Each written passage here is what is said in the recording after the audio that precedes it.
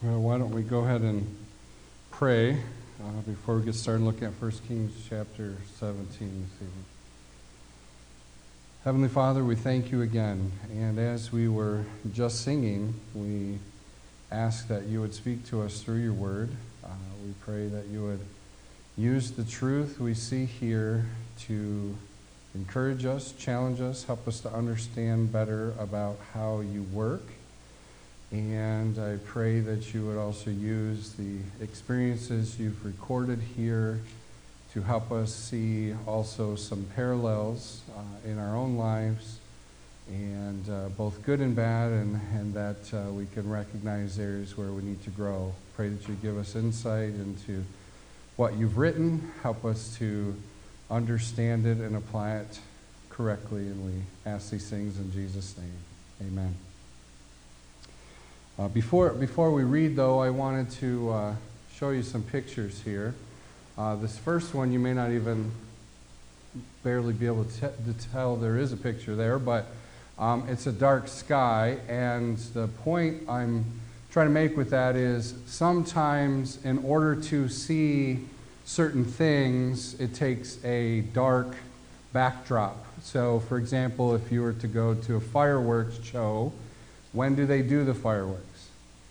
At night, when it's dark, right? So the light that you see from the fireworks is more clear.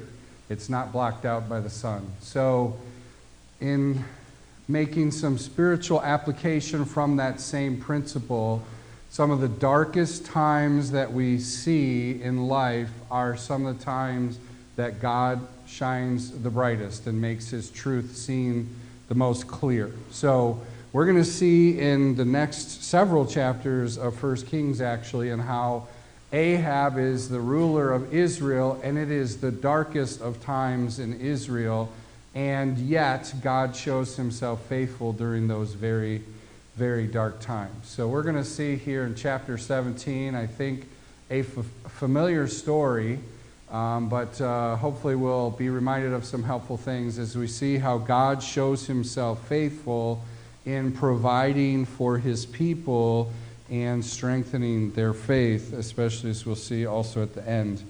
So I ask you to read with me, or look over with me as we read 1 Kings 17 and verses 1 through 6 to get started here. It says, "Now Elijah the Tishbite, who is of the settlers of Gilead, said to Ahab, as the Lord, the God of Israel lives, before whom I stand, surely there shall be neither dew nor rain these years except by my word. The word of the Lord came to him, saying, Go away from here and turn eastward and hide yourself by the brook Cherith, which is east of the Jordan. It shall be that you will drink of the brook, and I have commanded the ravens to provide for you there. So he went and did according to the word of the Lord, for he went and lived by the brook Cherith, which is east of Jordan. The ravens brought him bread and meat in the morning, and bread and meat in the evening, and he would drink from the brook."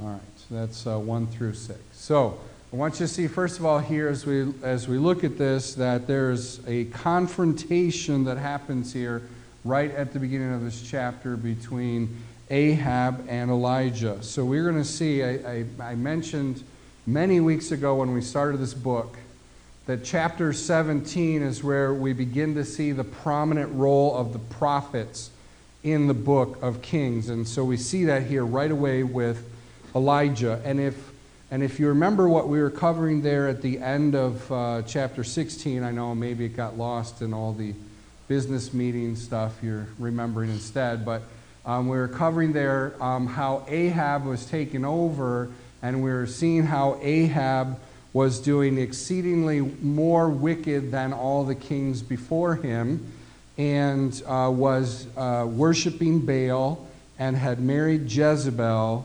And then at the end of the chapter in verse 34, it talks about how in the days of Ahab there was a man who rebuilt the city of Jericho to the destruction of his 2 sons.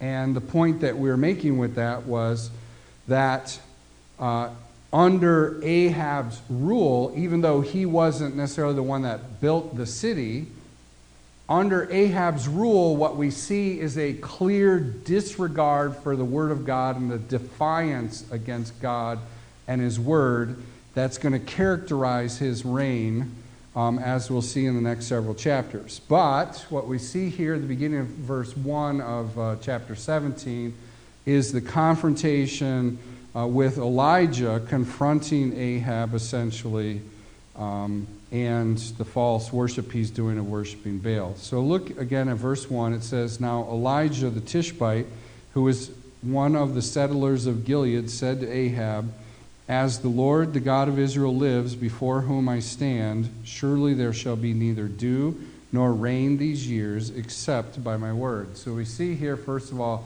the messenger Elijah. Now, if you know your Hebrew, or you have footnotes in your Bible, do you know what the name Elijah means? What's that? Okay, no, that's Jehovah Jireh. That's from Genesis, right? Do you remember on the cross, Jesus said, "Eli, Eli, lama sabachthani"? Eli means my God. And you can then guess what Jah means, or Yah means, is referring the shortened form of the name of the Lord, right? So, in other words, he's saying, my God is the Lord, or my God is Yahweh. That's the name Elijah. So, a direct confrontation with the promotion of the worship of Baal with the introduction of Elijah. So his name means my God is the Lord. He's from Gilead, we're told, and he's a Tishbite.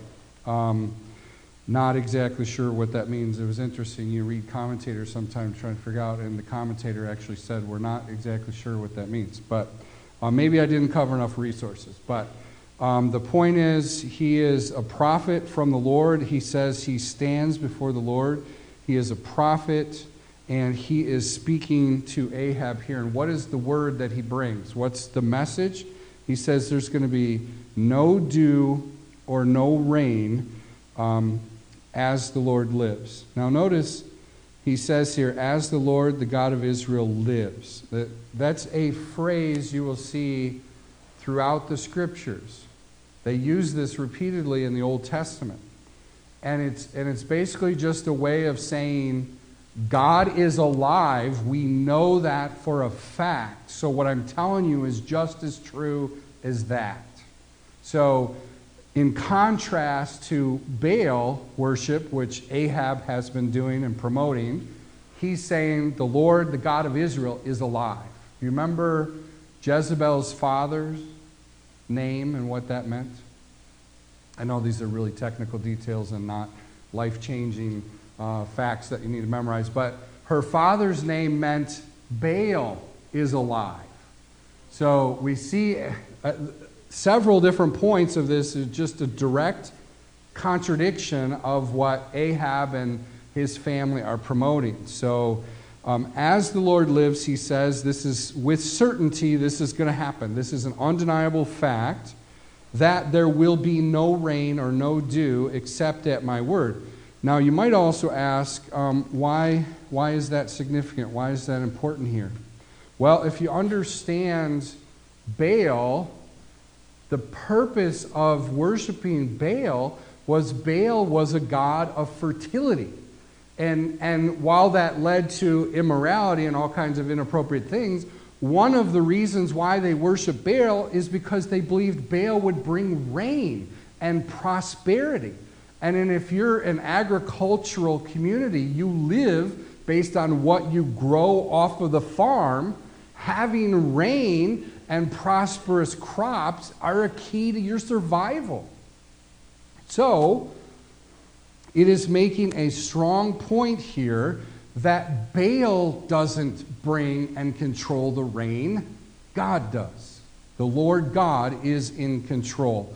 So there's a very strong contradiction here right at the beginning of chapter 17 where the wickedness of the nation is being confronted by the prophet here. So this is also an encouraging thing to think about in light of, like we were starting with and talking about the darkness of the times, right? We have a period of history in Israel where it's very dark, very sinful, and yet we have a very strong opposition to that from God.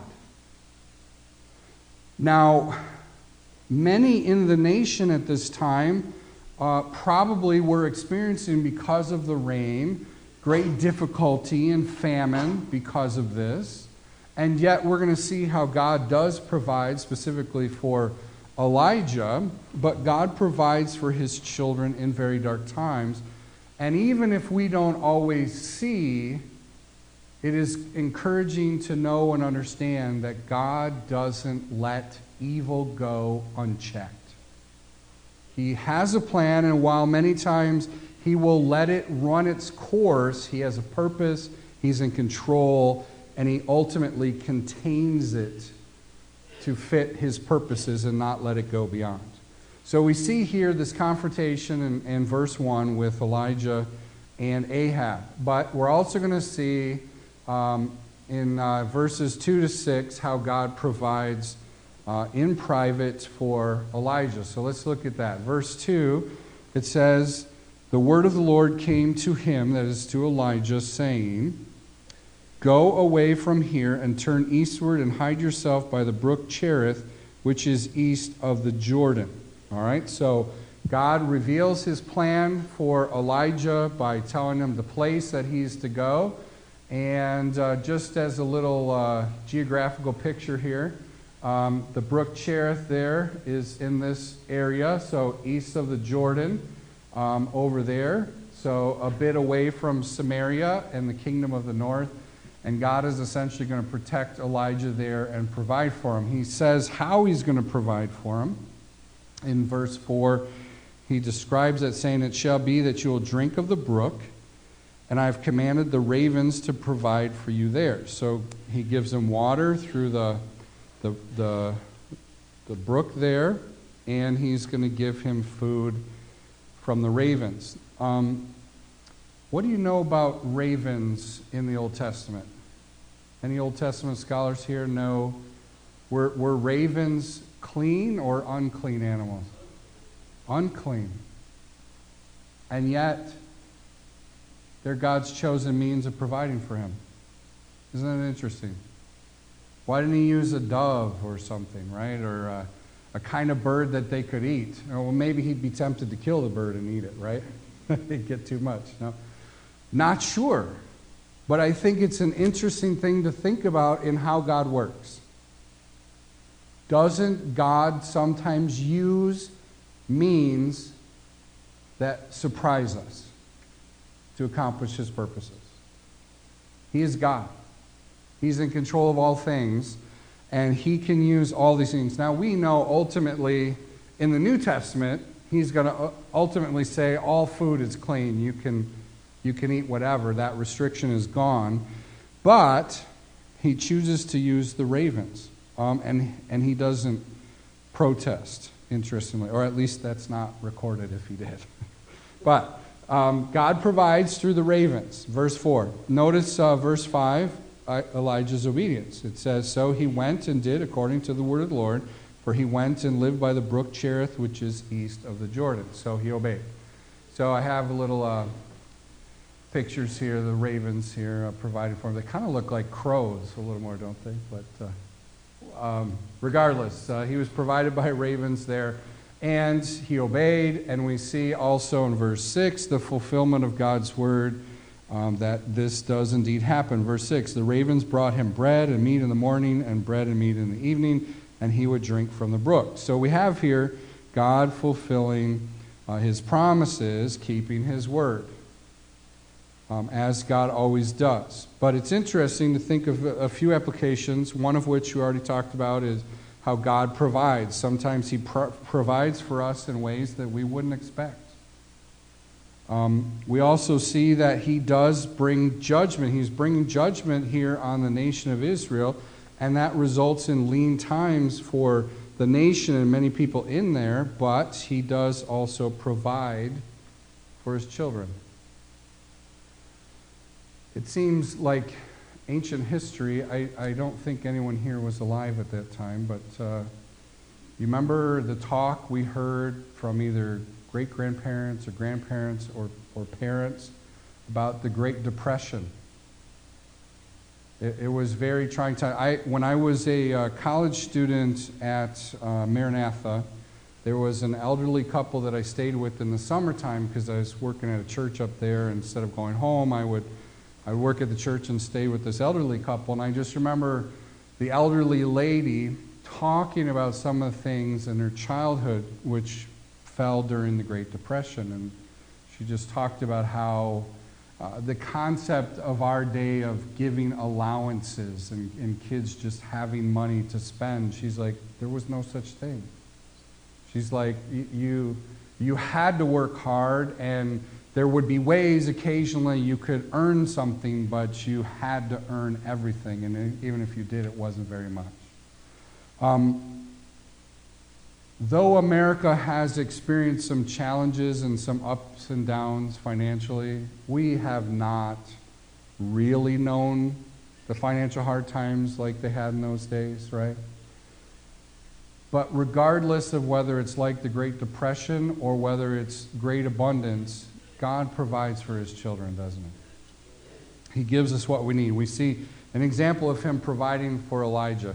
It's also interesting to think about here the picture of Elijah. When you think about Elijah's role, he's not just representing the average believer, though he is one. He's the prophet. And what is the job of the prophet is to carry the word of God, right? To communicate the word of God. So think about, he has said, there's going to be no rain except at my word. And he basically goes into hiding. I think one of the other subtle points here is the absence of the word of God in Israel at this time. How devastating a judgment that is for God's word not to be being actively communicated in a nation. How terrible. And that actually is a judgment in and of itself. Very, very dark times in Israel at this point. All right, but let's also see how God provides for a surprise individual. So we saw how God provided in a surprise way with those unclean birds. But we're going to also see how he provides for an unexpected individual that we wouldn't necessarily anticipate he would provide for. Let's look at verses 7 through 9. It happened after a while that the brook dried up because there was no rain in the land. Then the word of the Lord came to him, saying, Arise, go to Zarephath, which belongs to Sidon, and stay there. Behold, I have commanded a widow there to provide for you. So it's interesting here, we have a change of the means of provision. That in and of itself is an interesting thought. We tend to become accustomed to the ways in which God provides for us, don't we? And when there's a disruption to that, isn't there a tendency in our hearts to get nervous, to distrust what's going on? Sometimes God forces a job change. And I remember I guess this is recorded, they could hear this, but my parents are not born-again believers. But I remember a situation when my mother got terminated from a job. She was basically a waitress. I was born when my mom was pretty young, and she hadn't been able to finish her college degree at that point. But she lost this job, and I remember her getting the phone call and just the emotions that she was going through. It was just a really hard time for them. But yet, what ended up happening in that situation was my mom ended up going back to school and getting a nursing degree, and then became a nurse, and then she had a job where she made way better money than she was ever making in any of the jobs that she had before. And that's what she's still doing to this day, and is probably going to retire soon from that career. You know, God does those kinds of things in our lives, doesn't he? He changes sometimes how he's meeting our needs. And instead of getting frustrated and upset and worried, We just need to trust him. And that's what's happening here with Elijah. The brook that he's been using dries up, and then God gives fresh direction that he's to go to a new place. And this place is a place you might not expect. He says in verse 9, "Go to Zarephath, which belongs to Sidon, and stay there. Behold, I've commanded a widow to provide for you." That's also kind of a funny thought, is a widow is going to be the one providing for him, right? Well, let me not get too far ahead. Let's look at that location, the city of Zarephath. Let's look at the map again. Now that is way up in the north, and what are you noticing, hopefully? That's not a part of the kingdom of Israel, right? So the Jewish people are very particular, right? They are the Jews, and then anyone who's not a Jew is of the nations or is a Gentile, right? So this is Gentile territory. Up in the Phoenician area, or Sidon is where this is at. Does anyone remember last week a connection with Sidon? You weren't prepared for the quiz today, I understand. Jezebel is from Sidon. She is of the Sidonians. Her dad was the king of the Sidonians. So God is putting Elijah in Jezebel's home country. And that's where he's going to provide for Elijah and do some other really interesting things. So this is significant. Why? Because it's also Baal country. This is where the king is promoting Baal worship, and this is where Jezebel came from, the zealot for Baal. Jezebel herself, she comes from this country. This is where Baal is worshipped before it even got pushed in to Israel by Ahab and Jezebel. So this is significant. And remember, Baal is alive is the name of her dad, right? So they're promoting Baal worship. And as we said, this is a non-Jewish location. Why didn't God have him go to a Jewish widow somewhere? And it's interesting. Our Lord Jesus brings it up in Luke chapter 4.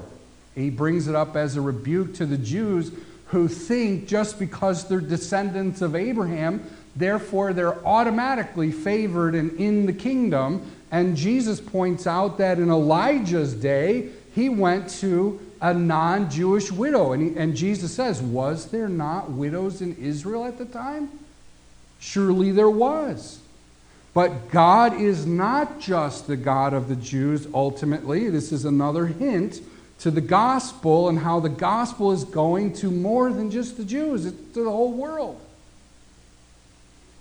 So this is actually a very significant detail. And the new provider is going to be a widow. The widow is going to be the new provider. And we see that she's going to be the one to provide. Now, again, this is a little difficult for us to understand in our day. In our day, we have Social Security. Your husband dies, you get his Social Security money, and you get that. If you have a parent that dies, you get Social Security money. We have government programs, or just lots of different resources. But in a society where they live by the farm and the things they grow on the farm, if you're a woman by yourself, that's a hard life. It's hard to make it. It's a time of desperation, even if there's rain and things are growing and doing well. It's difficult. And yet, God, again, using means to provide that would seem unexpected. That's what he's going to do here with the widow. So he says here in verse 9 that he's commanded the widow to provide for him. So it's already been ordained by God. And putting this all together, I know we've said it all, but just I want to, again, draw our attention to it. This just is glory to God. Think about what he's doing here. He is sending his prophet into Baal country. He is providing for his prophet with a widow who on her own would have a hard time surviving without a husband. He is providing for this prophet through what we'll learn, is a starving widow, one who thinks she's going to die, and she's a Gentile. God's people, the nation of Israel, were rejecting him, and yet he's reaching out to a Gentile and going to ultimately reward her and bring blessing to her household for how she helps the prophet. So let's see how he does that. In verses 10 and 11, we see the prophet's response of obedience. It says, "So he arose and went to Zarephath, and when he came to the gate of the city, behold, a widow was there gathering sticks, and he called to her and said, 'Please get me a little jar of water that I may drink.' As she was going to get it, he called to her and said, 'Please bring me a piece of bread in your hand.'" All right, so we see the prophet goes, he sees her and asks for a drink of water and some bread. So notice, though, her protest in verse 12. "But she said, 'As the Lord your God lives, I have no bread.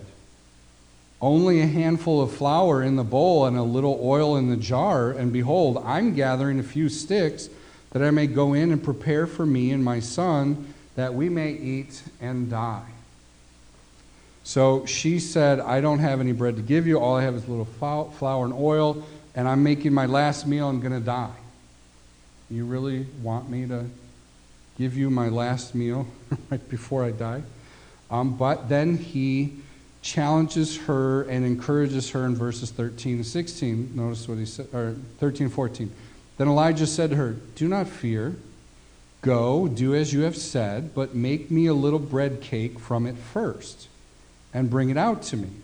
And afterwards you may make one for yourself and for your son. For thus says the Lord God of Israel, the bowl of flour shall not be exhausted, nor shall the jar of oil be empty until the day that the Lord sends rain on the face of the earth.'" So she is given a promise, but what is expected? She is given this promise, but she's expected to obey first.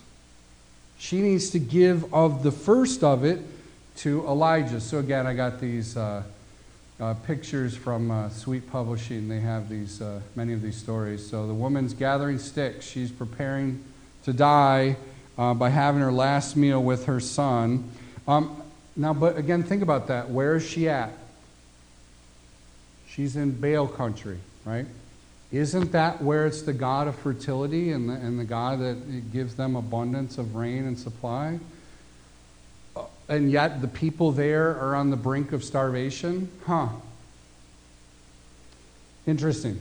So she is worried, of course, understandably, she's going to die, and yet Elijah challenges her to obey.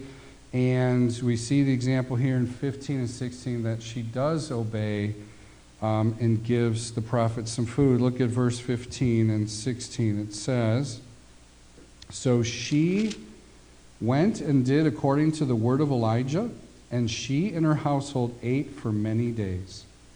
So we have the obedience of the widow. She did what he commanded. What did it take to do that? Faith. She's acting in faith. She is trusting his word. She's trusting that she is going to be provided to. She's believing the promise. She's walking by faith at this point. And they are provided for. It tells us, verse 16, "The bowl of flour was not exhausted, nor did the jar of oil become empty, according to the word of the Lord, which he again spoke through Elijah." So, things are going great, right? Here's this woman in Baal country who seemingly comes to trust in the Lord and is providing for his prophet. It's going great, right? If it only worked that way, right? Always just goes well and no problems, no difficulties. But what happens? We see trouble comes to the widow's household. Look at verse 17 and 18. It says, "Now it came about after these things that the son of the woman, the mistress of the house, became sick." That's the son became sick. "And his sickness was so severe that there was no breath left in him." Now you understand, he died, right? It's not just that he's having trouble breathing. This is an actual death. And we see that her response to that is that of anger. Look at verse 18. So she said to Elijah, "What do I have to do with you, O man of God? Have you come to me to bring my iniquity to remembrance and to put my son to death?"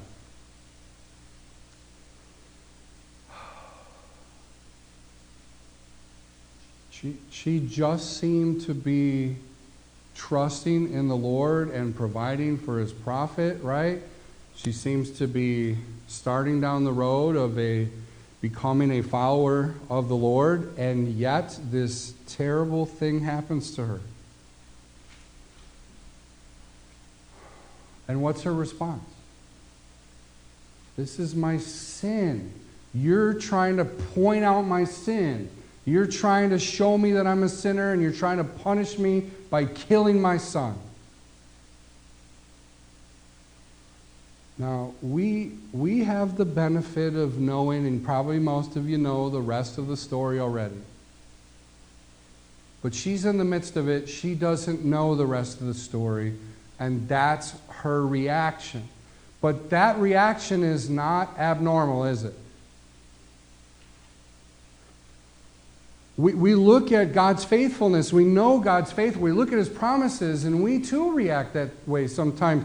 If you're providing for her and her son, why would you take it? It doesn't make sense. We have that kind of reaction at times too, do we not? If God's doing this, then why did he allow this? She's angry. She's responding in anger.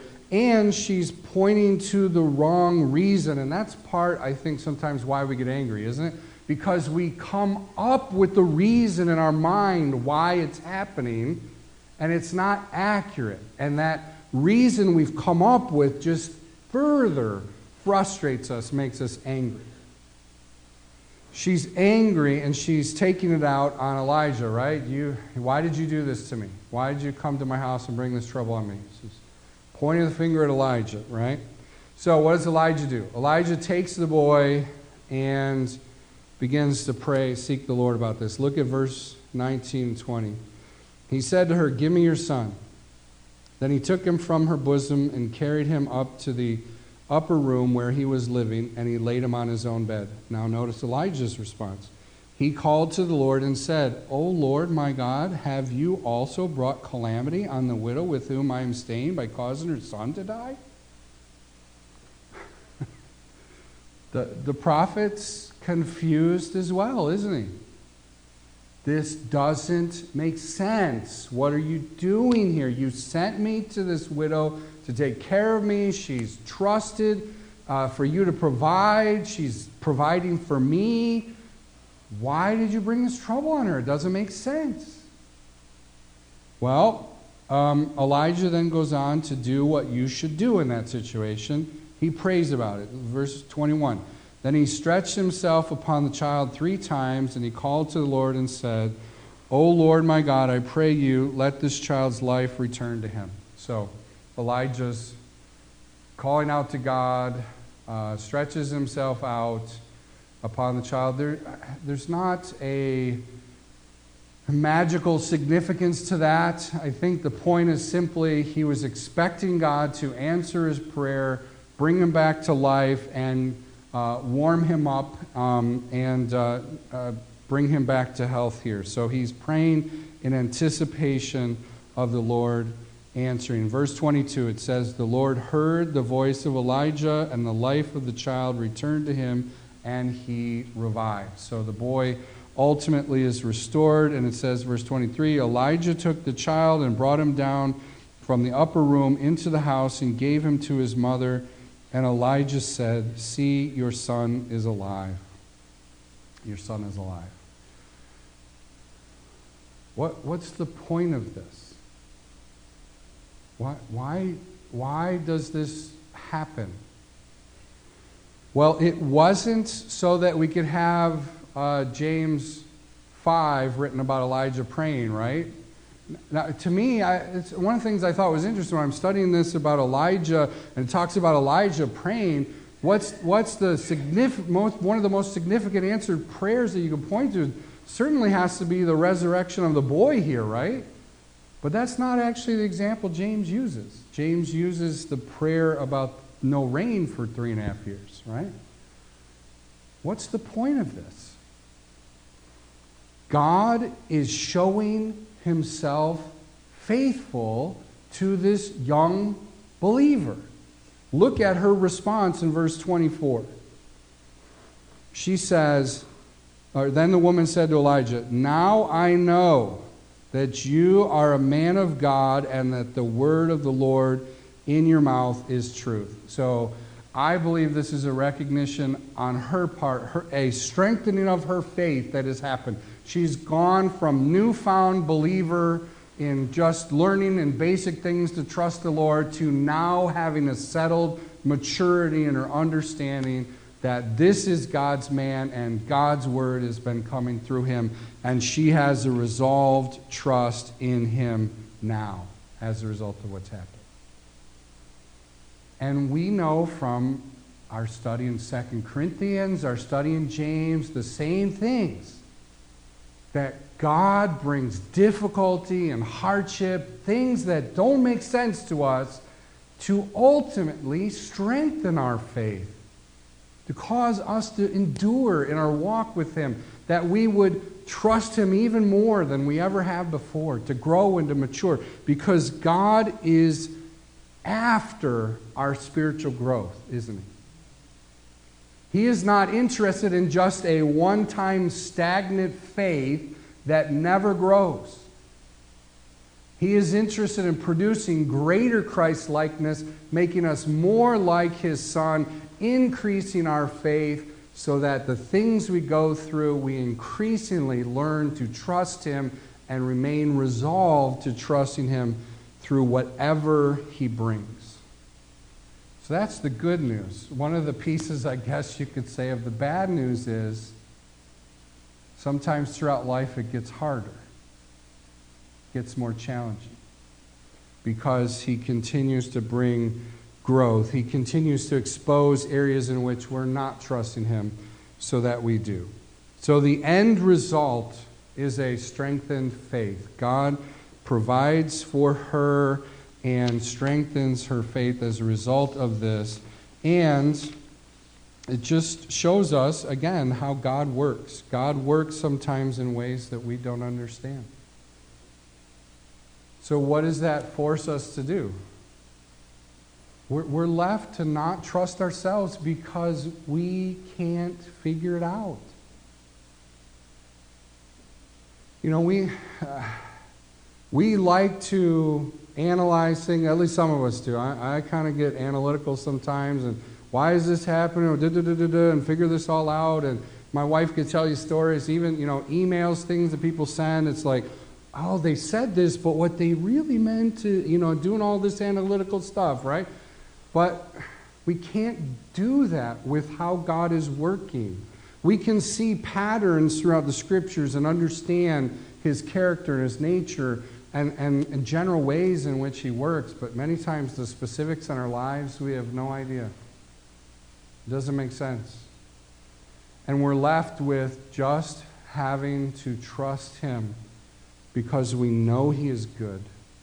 We know he is faithful. We know he's reliable, and we just simply need to trust him. And that's an example of what we see here. God provides for his people. He demonstrates, and he demonstrates to this one woman that he is the true God, and to Elijah as well. And he is confronting the nation of Israel with their rejecting him and turning to Baal, and he is going to continue to confront the nation of Israel. And one of my favorite stories of the Old Testament is coming in chapter 18, where God is going to use Elijah to confront the prophets of Baal, right? And call upon their God for fire to come down on their sacrifice, right? Because God is proving to Israel that he is God. And even though they're turning away from him, he is still demonstrating who he is and encouraging people to turn to him and trust in him. And it's encouraging also to see here a little glimpse of how he even does that with the Gentiles back in the Old Testament, a foreshadowing of what would happen in Christ ultimately, where through Christ all the nations of the earth are blessed, because everyone in the world is able to come in and trust Christ, even if they are not a Jewish person. So thanks be to God for his provision, how he provides for his people and reveals the truth and making his salvation available, and how he works in our lives, that it forces us to grow in our trust of him. Let's pray. Heavenly Father, we thank you. We thank you for how you work. Sometimes it causes us confusion and even frustration because of our immaturity. But we thank you that you are patient with us and you bring these things in our lives not to harm us, not to expose us and embarrass us like this woman mentioned. You're pointing out my sin. You do point out our sin so that we can confess it. But we're thankful, Father, that you're not working to embarrass us or just make us look bad. You're working in our lives to strengthen our faith in you. And we thank you for that and pray that you continue to do that work and you continue to help us to grow and trust in you. And we pray also, Father, if I may take just a moment, Father, we are concerned about our nation as well. There's been a long history in our nation, too, of honoring you and seeking you. And many people in our country have forsaken that foundation that we have. Father, we pray you continue to protect our country, protect the freedoms to do this, to meet together publicly, to worship you and to preach your word. I pray that you continue to protect those freedoms. And even if you do allow them to be taken away, help us to still be faithful to you in spite of it. And we ask all these things in Jesus' name. Amen.